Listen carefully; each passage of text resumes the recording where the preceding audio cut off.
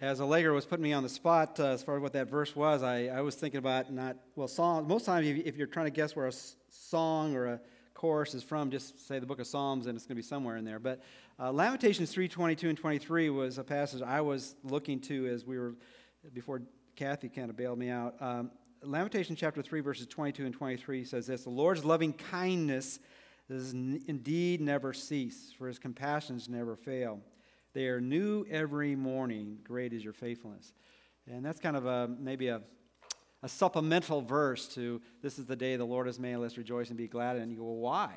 Because his faithfulness never ends, and they are new every morning, and his compassions never fail. Well, this morning, just by way of introduction, and then before we have one more prayer before we look at God's Word, is that if you were with us last week, we began, in a sense, our series in the book of Luke, as we gave an introduction and kind of also a challenge to understand where Luke is coming from as he writes this story of the life of Jesus. That his whole pursuit was to, as he wrote to a friend, a very personal friend of his, the most excellent Theophilus, who was probably a person higher up in the social ranks of Rome, writing as a Gentile, the only Gentile or non-Jewish person to write, inspired by God, parts of the New Testament, is that he did it for the express purpose of writing the exact truth about the things that people have heard about and been taught. And so we are endeavoring to do that. Well, we looked at Luke chapter 1 through 4, and today, if you're looking at the text in your outline, you recognize we kind of skipped something, okay? We skipped all of Luke chapter 1 and Luke chapter 2. Well, the reason we're doing that, though we might go back a little bit next week for part of it, is that that largely is the account of the Christmas event. And so we just had a season of doing that. In fact, we picked a lot of the passages out of Luke that we spent time sharing messages. So we're going to jump to Luke chapter 3 and continue on there. And not knowing how long we're going to be in Luke, we might be at Christmas time by the time I finish this book, but we'll see it to come. So let's look to the Lord in prayer. Father, we just really pray as we share today that you might cause our hearts and minds to be challenged by your truth as well as encouraged by your truth. Might we understand more clearly that which you want everyone to know, which is the truth and meaning of what you've recorded for us out of the lives and the pens of those you have directed to write inspired words from you. And Father, we pray that today might be a day which we are just prepared to hear what you've said to people down through the ages about what is true. And we ask this in Christ's name. Amen.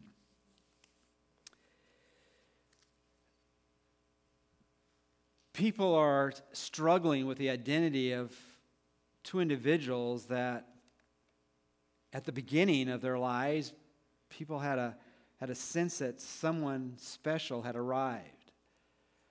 And yet now it's been 3 decades. It's been 30 years, and really nothing has been said from or about these two individuals. They had kind of a special beginning. One, some reports, was that it was a miraculous birth, even a virgin birth, but actually my memories of that account has grown very, very faint. And the other one, he was born to a couple that had been very advanced in years, and that really doesn't happen. And that seemed maybe from the hand of God. But really, if that had really been true about what I had thought I had heard in the past, you would have heard more about it. And even as I tried to investigate a little bit more, I found out that those who were like firsthand proclaimers of that they're gone. I had heard all these angels that come kind of singing a message, and those angels that came from heaven, they seem to have gone back, and they're not here anymore. And then I heard that they had given the message announcing to kind of an unsettling group of people, shepherds, and you know what shepherds do? They kind of just go wherever the grass is greener, and they're gone. In fact, even if I could meet one of those shepherds, you can't believe anything a shepherd says. I mean, shepherds, we're talking about shepherds, and they're gone. And then the most significant people in that encounter, those people that experienced it firsthand, like Zacharias and Elizabeth, Simeon and Anna, even Joseph. They're all dead. It's been 30 years. Well, one of them made kind of a cameo appearance when he was 12 and, went to the temple and kind of, there was a conversation between him and some other learned people, and they were kind of amazed how much he knew, but I'm not even sure that story's true.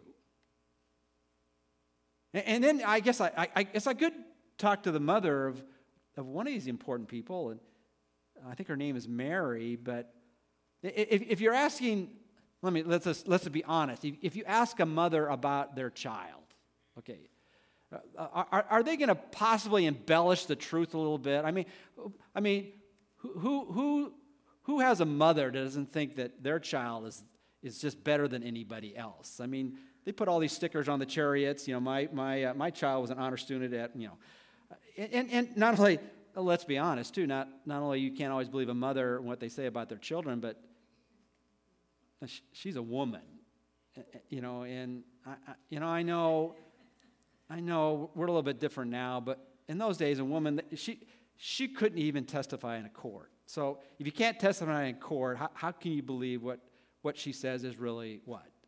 True. It's been 30 years. But now all of a sudden, I'm hearing some things in the most unlikely places. And it's about some things that all of a sudden are compelling for people to do whatever it takes to hear firsthand. Most of the time when we want to hear from God, where we live and what we're convinced where God speaks is in the place where he provides for us to worship and offer sacrifices to him to cover what we know is wrong in our lives. And so you go to Jerusalem, you go to the temple, and this individual never spends time at the temple. And now we've heard the rumor that actually he's the son of a priest, but he doesn't do anything priestly. He's kind of forsaken that. And he's not in the place where everybody is. He's in that place where nobody is. He's in the wilderness. And actually, and I use this term honestly, in a God-forsaken wilderness. We're not talking about the edges of civilization. We're saying beyond civilization. And it appears that he's saying some things that people feel a need to hear and do whatever it takes to respond to what he has to say. Well, what I'm describing in somewhat like a first-person narrative is the story of John the Baptizer. We know him in our day as John the Baptist, but he really could be named by what he did. He was baptizing people.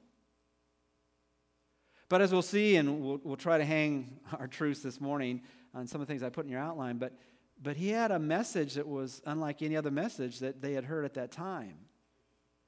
And he was a character like no one else had spoken authoritative,ly. Kind of breaking out of for a moment, I was so tempted this morning to dress how I normally dress 6 days a week.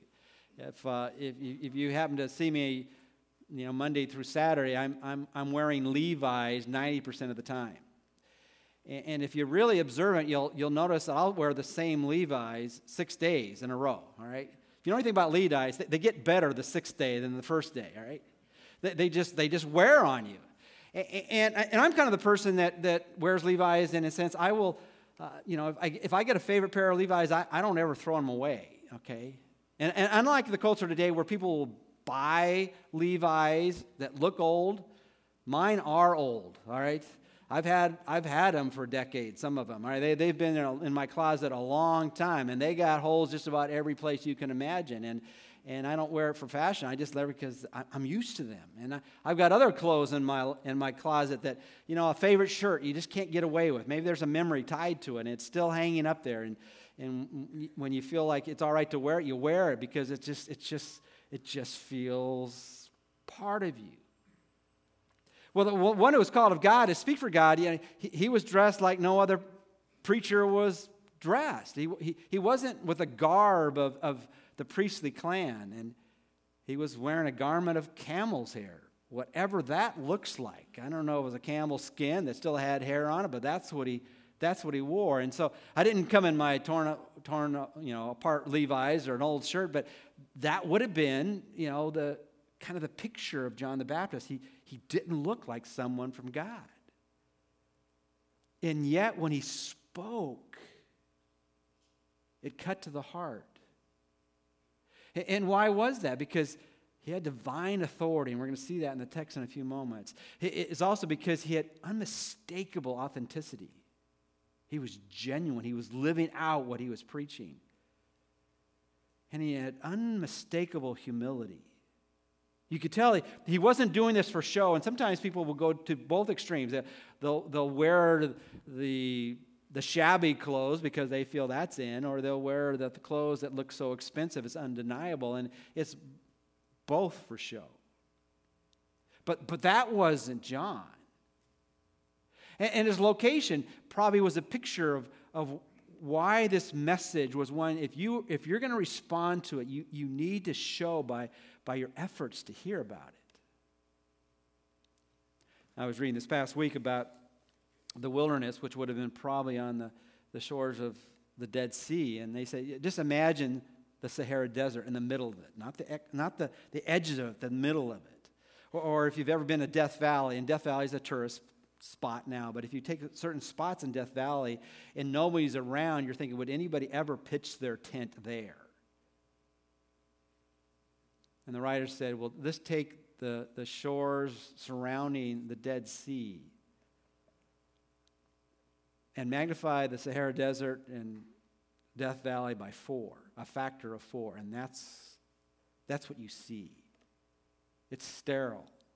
It's deadly. It's a place you want to go through, not stay.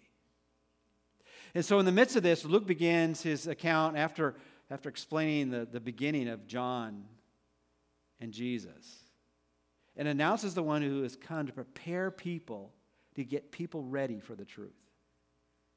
So let's look at this morning in the time we have, and I need to pick up the pace a little bit. But let's look at it this morning. And first of all, answering the question, because this is inherent throughout this account by Luke, he asks the question, is it true?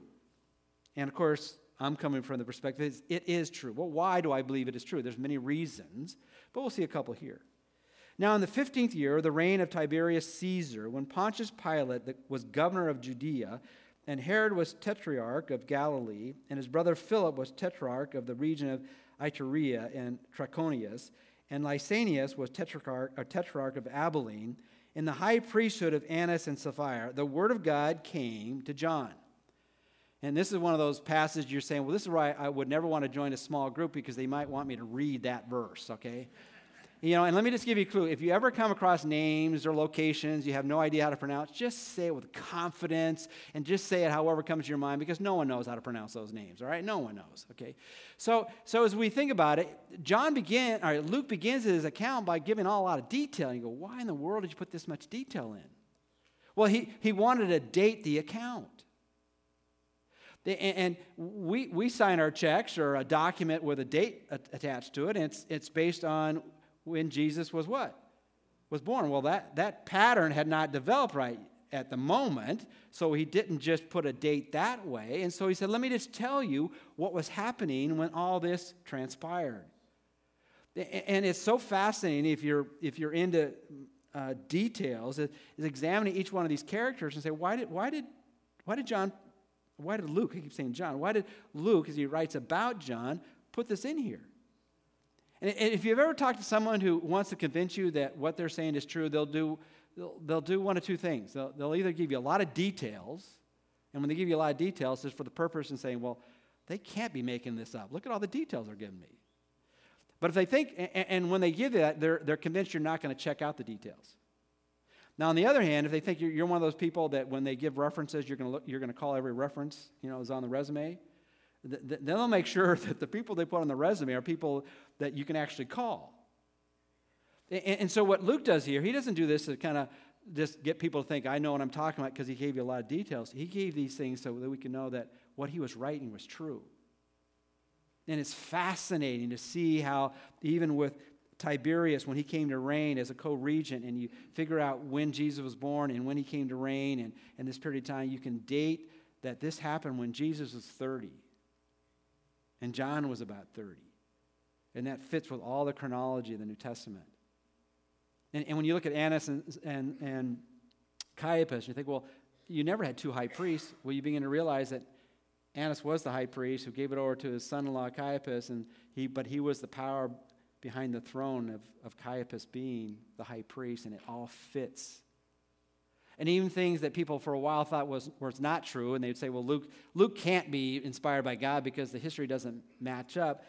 The character Lysanias. Anybody know anything about Lysanias? I didn't. But it's interesting, archaeologically, they've discovered some inscriptions that point to someone who ruled during that period of time and the exact time in which this should have occurred. So as John gives as Luke gives the details, he gives the details to date the event, but it's also a way to testify that he is an accurate historian. And it's true historically, and of course we believe now that it's true spiritually because God superintended his will and hand that these things would be recorded not only accurately but truthfully. So it is true, but what is true?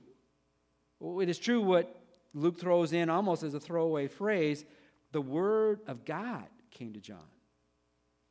And so the reason these people went to a place where no one would take a vacation, no one would pitch their tent there, is because the word of God came to John. There was divine authority in what he said. And even though he was saying things people didn't want to hear, have you ever had people say things that you didn't want to hear? Can anybody be honest? I mean, I don't want to hear that. But they could not turn a deaf ear or run away from it because he was capturing the hearts and minds of everyone. And so you would stand out like a person who was not willing to hear truth by not going to hear him. So everyone had to go hear him. But we all know that you can go to where truth is given, or someone can come to you and you actually listen to the truth on a one-on-one relationship or in a group situation. But it does not mean that you're going to respond to the truth.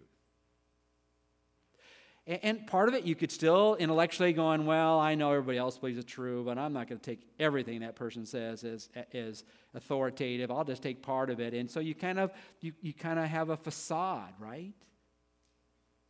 And so that was happening as everyone came to hear John, and he begins to speak into life. But what I want to present as a proposition is, if it were true, what was he saying to them and what was he saying to us? Not only to us, but to anyone and to everyone. If what is here is true, and I think there's reasons why it's true, it's accurate historically, which would have to be true if it's from God, right? Because God wouldn't communicate error. Well, if it is true and it's authoritatively from God, well, then what should our response be to it? Well, let's see it this morning, beginning at verse 3 now. And he, John the Baptizer, came into all the district around the Jordan, preaching a baptism of repentance for the forgiveness of sins. Now, for those of you who are familiar with the Bible, you've heard that was his message, but let's just break it down a little bit. What was he asking them to do? He was talking to people who were highly religious, people who went to the synagogue all the time, he went to the temple all the time, people who were fully aware that they were God's chosen people and that he had brought them into the covenant of relationship with God. And all of a sudden, he's telling them to do something they had never done before. In fact, that's really my first point. If this is true, what John said to them and to us, he was asking them and asking us, are you willing to do what you've never done before?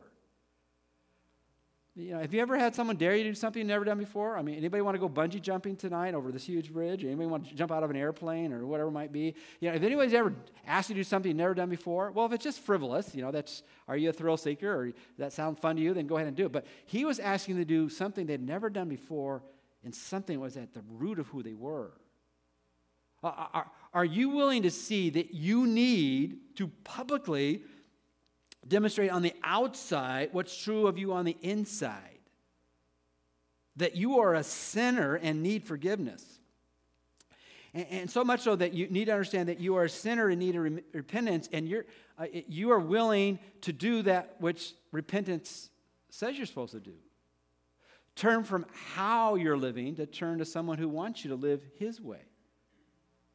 Because repentance has both directions. If I'm going to change my mind about something, then I got to say what I used to think was true is no longer true, but what is true is over here. How I thought it was all right to live over here, I'm now saying it's not right because I need to live this way. Who I used to believe in, which might be myself or my own religious disciplines or habits, that's not true. I need to go to the one who can change me on the inside. And this is particularly true to his audience there. You know, in the Jewish culture, Jewish people never got baptized. You know, you didn't take someone who wanted to follow the teachings of God's word as they understood it, say for you to do that, to demonstrate on the outside what's true on the inside, I'm going to dunk you in water and bring you out. And I don't have time to share the differences. We'll look at that a little bit different, maybe next week, the difference between the baptism of Jesus and the baptism of John. But this was a baptism of preparation for Jesus coming. And if you're going to receive truth, you got to be prepared for the truth.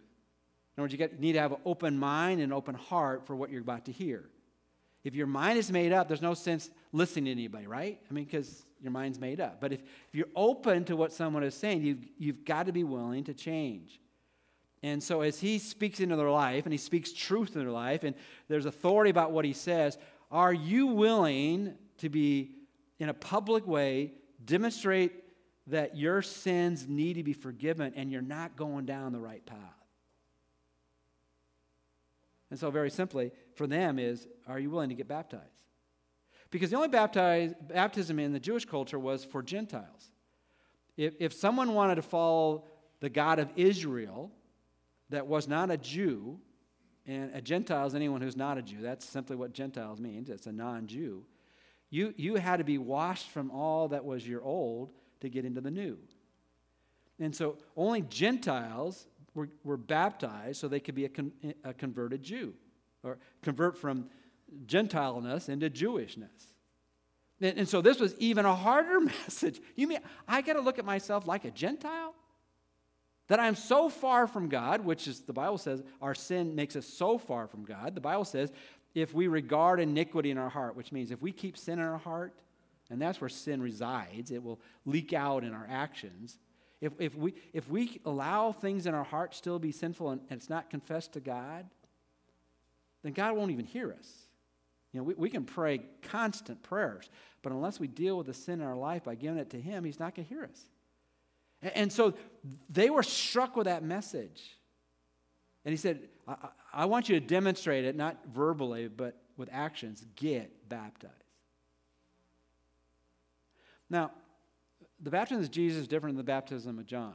For some of you here, maybe you know Jesus Christ and you have never got baptized. Well, God wants you to be baptized. But the baptism here was, is there anything in your life that you're not willing to turn from and turn to Jesus? Because that's what I have a message here to ask you to do what you've never done before. Admit what you're doing is sin and turn from it. Now, there's good news here because the one you turn to will wash you from that sin who's coming, but you got to turn from it. So as we think about how people come to faith in Christ, they got to do that which they've never done before. Isn't that true? Before I was a Christian, I wasn't a Christian. I'm really a deep preacher here, okay? Before I was a Christian, I wasn't a Christian. But when I became a Christian, I did something I never did before, which said, God, I'm a sinner facing your judgment. I don't deserve for you to love me or know me or even forgive me, but I just offer my life and rest on what you did for me to forgive me of my sin.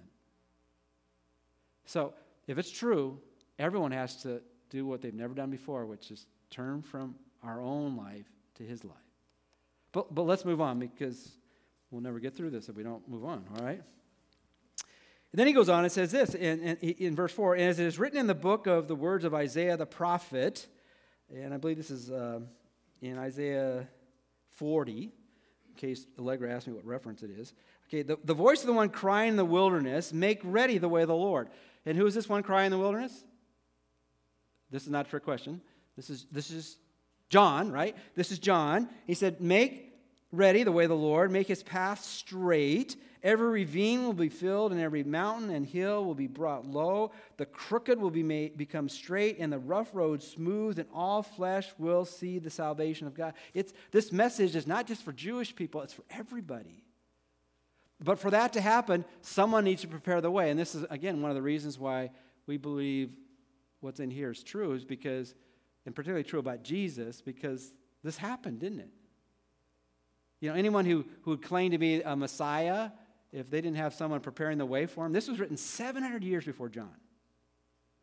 And in Malachi, the last chapter in Malachi, it said that someone was going to come. And that was 400 years. And until someone would come like John, you could say, well, I know you're not the Messiah because that hasn't happened. But it happened. And what he was doing was, if it were true, he was using this, again, the fulfillment of Scripture, which is one of the great reasons to believe this is true. He was saying, are you willing to do whatever it takes to be prepared for who's coming? If you invite someone over for lunch today, one of the things that you probably ought to prepare for is when they get there, there's what there? Food. Oh, you guys are so sharp, all right? If you're going to prepare for someone to come over for a meal, you better hope there's some kind of food to give them. And so he's saying, look, for this to happen, we got to prepare the way. Now, you're preparing the way, and John had two basic, challenges. He was to prepare the people for the Messiah and the Messiah for the people. And preparing the Messiah for the people is, okay, I need to announce you're coming. But preparing the people for the Messiah, so look, your paths aren't particularly straight. And we do this in our own culture. When a politician, particularly a president, visits a particular part of the country, the police force, the fire force, they go through great lengths to make sure the way is prepared for the one is to come. I was reading just recently about a president who went from Washington, D.C. to have a golf game in Florida. It was just a fly there, fly back. It cost $2.8 million for a golf game.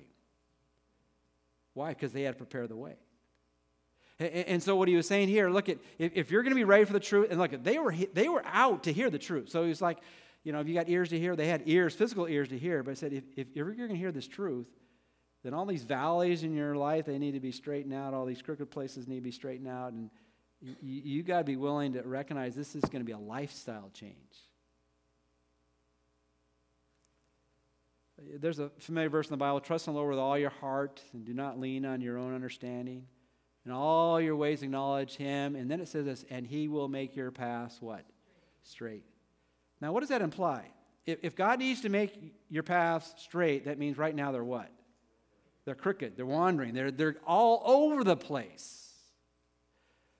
And so he's saying, look, are you willing to do whatever it takes to be prepared for his coming? Are you willing for your paths to be made straight? Now some of the people are starting to take a step back, and they say, well, I'm going to believe part of what he's saying, but I'm not going to believe all what he's saying, because I'll do the superficial, but I'm not going to allow God to do that which is on the inside. But if we're going to come to God, we need to get our path straight. Now, he's the one who does it, but our part, are we willing for him to do his work in our life?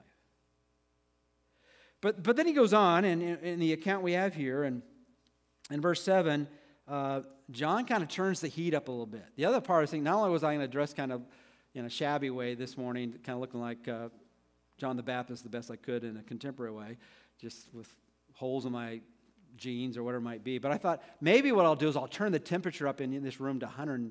I don't know how hot you can get this room, but make it as hot as I could, oh man, it is so hot in here, okay?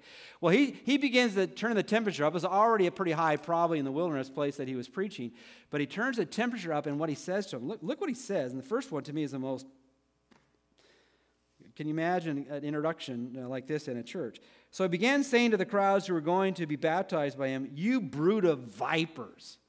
Now, he wasn't talking about some souped-up car here that drives, you can drive pretty fast on the highway. He said, you guys are a bunch of snakes. And he's saying, I can go to a lot of places. I don't have to come to church to be ridiculed or to have names called to me. So you're a bunch of snakes. And the only reason you're out here, he goes, look at the next statement, who wanted to flee from the wrath to come. The only reason you came out of your rock that you hide yourself in is because the fires were coming and you had to show yourself. You had to come out and be seen. And so then verse 8 says, okay, now what I'm saying here is, therefore, bear fruits in keeping with repentance, and do not begin to say to yourself, we have Abraham for our father.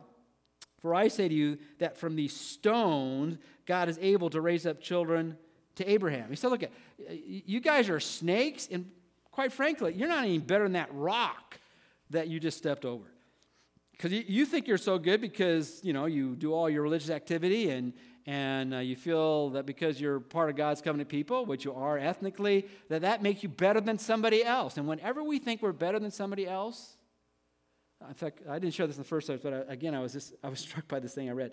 They were, I think I shared this with you a while back, but they did a survey among 150,000 college students, and they said, we just kind of want you to give yourself a rating, okay?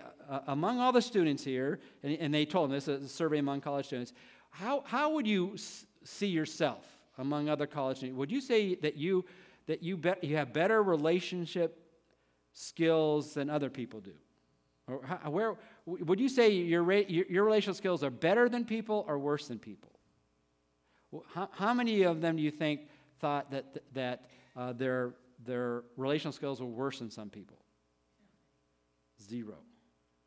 All 150,000 people that were interviewed on college campus thought their relational skills were better than other college students. So I don't think our biggest problem in America is we have too low of self-esteem. I think at least half of them should have felt that some people were better than them. Well, so what he says to them here, he says, look, rocks are better than you are, because God can raise up a life, and he could just tell a rock to become a human being. He could do that. And then he says, I want you to say, you're like a dead tree. Verse 9, indeed, the axe is already laid at the root of the tree, so that every tree that does not bear fruit is cut down and thrown into the fire. You have so little to offer that you're dead on the inside. And so really we ought to make kindling wood out of you. We ought to just chop you down. Now, as we think about that, what he's saying there pretty powerfully is, if this is true, what his message is to the people that day and the message he's given us today out of his written word, if it is true, you better be willing to be humbled by what's really wrong. What's really wrong in this world? What's really wrong in this world is what's wrong in us. It's our sin. And he said, look, don't be looking at other people. This message is for you. And you think because for whatever of your experiences that you're better than somebody else. The truth is not. You're not better than anybody else. And so we need to get real. We need to get real about our sin. It's easy to point fingers at other people. What about our own sin? Well, he gets the attention of some of the people there, so some of the people asked him some questions. So it was a two-way communication after he preached this strong message. In verse 10, we have this. And the crowds were questioning him, saying, well, then what should we do? We're supposed to demonstrate that we really want God to change us on the inside because the one who is coming, what will that look like? And he, John, the baptizer, would answer and say to them, the man who has 2 tunics to share with him who has none, and he who has food is to do likewise. What is he saying there? He's saying, look, you need to realize that the label for a person who's following after God is that they're generous. And most of the people there didn't have a whole lot, but he said, look, at whatever you have, are you holding on so tightly that it's all about you? And really, shouldn't that be a description of God's people today, that we are a generous people? And that ought to be generous in how we consistently give into Him and through His church. That ought to be generous how we treat people around us and how we can help those in need. We ought to be a generous people. And many of you are so generous, and it just amazes me. But do we really believe it is more blessed to give than to receive? So take what you have, and are you willing to give it up for the sake of others? And then he goes on, he says in verse 12, and some tax collectors also came to be baptized, and they said to him, Teacher, what shall we do? And he said to them, Collect no more than what you have been ordered to. Now, what I would think in this particular question from these who were hearing John preach and saying, look, I'm afraid what he's going to say, but I'll ask the question anyway. What should we as tax collectors do? Now, one of the responses he could have said, well, quit collecting tax. Change jobs. This is a horrific position. In fact, it seems like everyone who's a tax collector is skimming off the top and the bottom and the middle, and they're just making themselves rich. You got to get out from under that, but he doesn't say that. Yeah, there's a place for collecting tax, but you do it differently than anybody else. You just be honest about it. Don't collect more than Rome wants. Don't line your pockets in an unethical way. Be honest. And then he talks to another group of people. Some soldiers were questioning him, saying, and what about us? What shall we do? And he said to them, do not take money from anyone by force or accuse anyone falsely, and be content with your wages. Now, again, we could spend a lot of time kind of describing the action items for each one of these people, but look at the soldier. The soldier in that day, they had power over the people that they were policing. And because they had power, they had the weaponry, they had those around them, they could push people around at any moment. And he didn't tell them to quit being a soldier. He said, but be a soldier like no other soldier. Sometimes people, do what they can do because they can do it. Why does a bully people? Because they feel they can what? Get away with it. They're stronger than the other person. Whatever it might be, that they can do it because they do it because they can do it. And he said, look, you are in a position of power, but don't use your power in an unrighteous way. Instead of being mean-spirited and oppressive, I put it this way in your note, just be kind, which would be so much different than how other soldiers were. Soldiers weren't known to be kind people. Doesn't mean they didn't do their job, but whenever they could, they'd be kind. Seeing those commercials where you have policemen shooting baskets with people, on the street and just doing community work by getting to know the people that are on their sphere of bringing protection.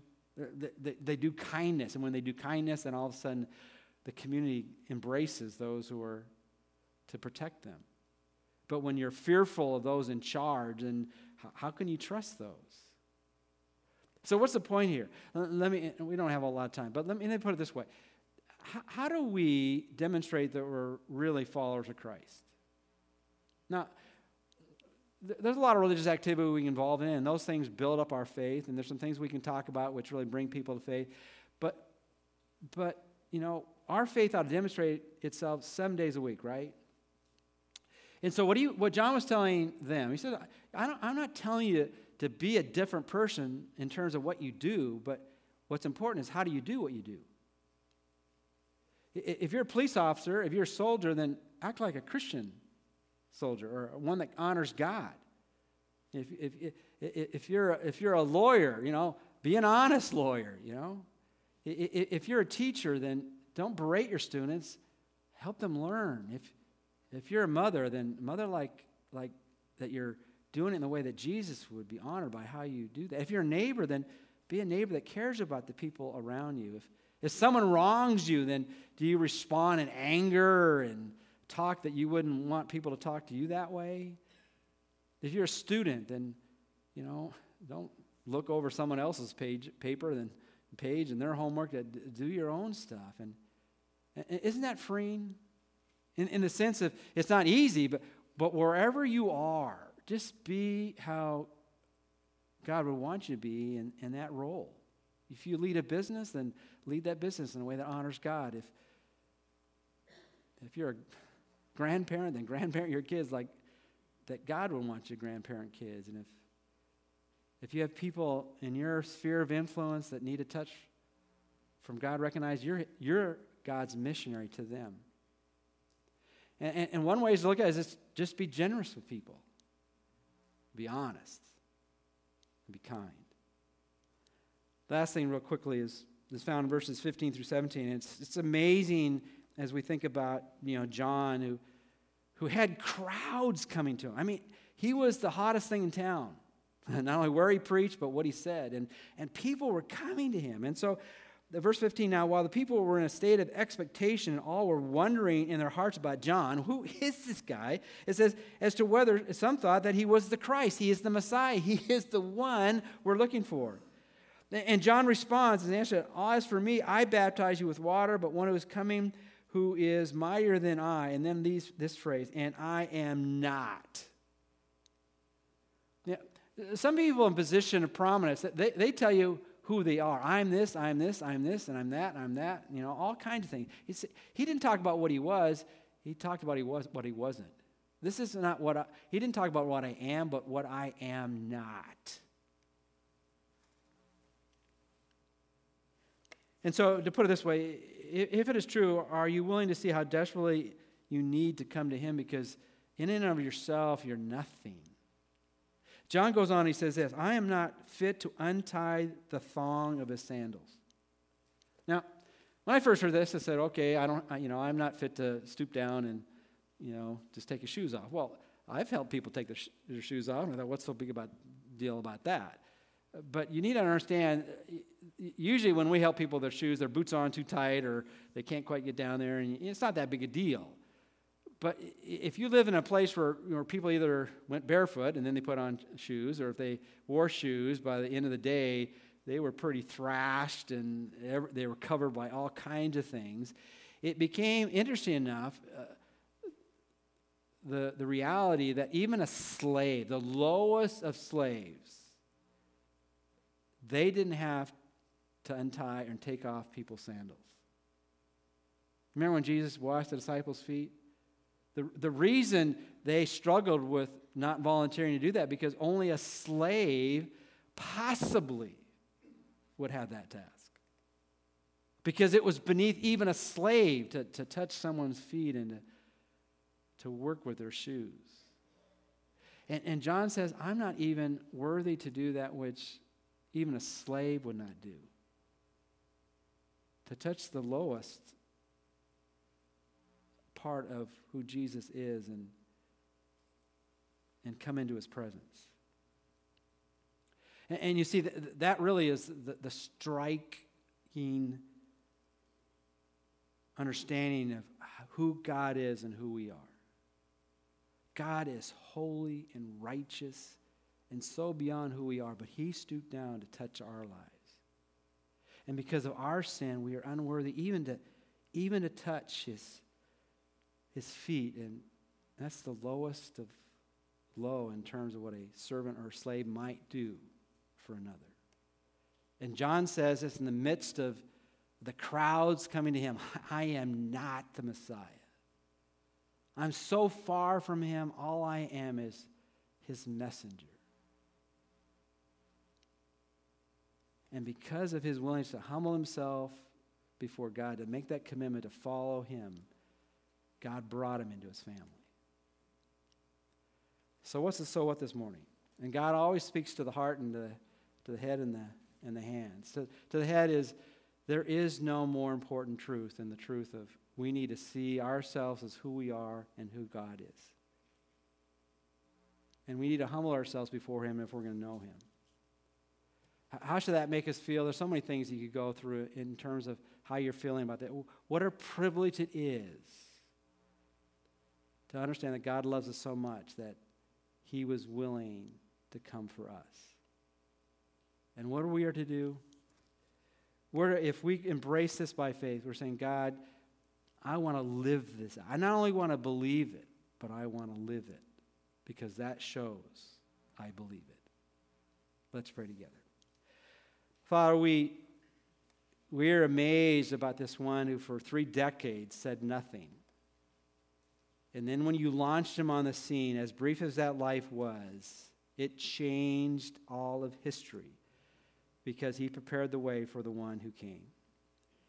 And Father, we pray that we might be people that this week live out our faith. Help us to be the generous, honest, kind people that demonstrate who we are by how we live. And we ask this in Christ's name. Amen. Let's stand as we sing this morning.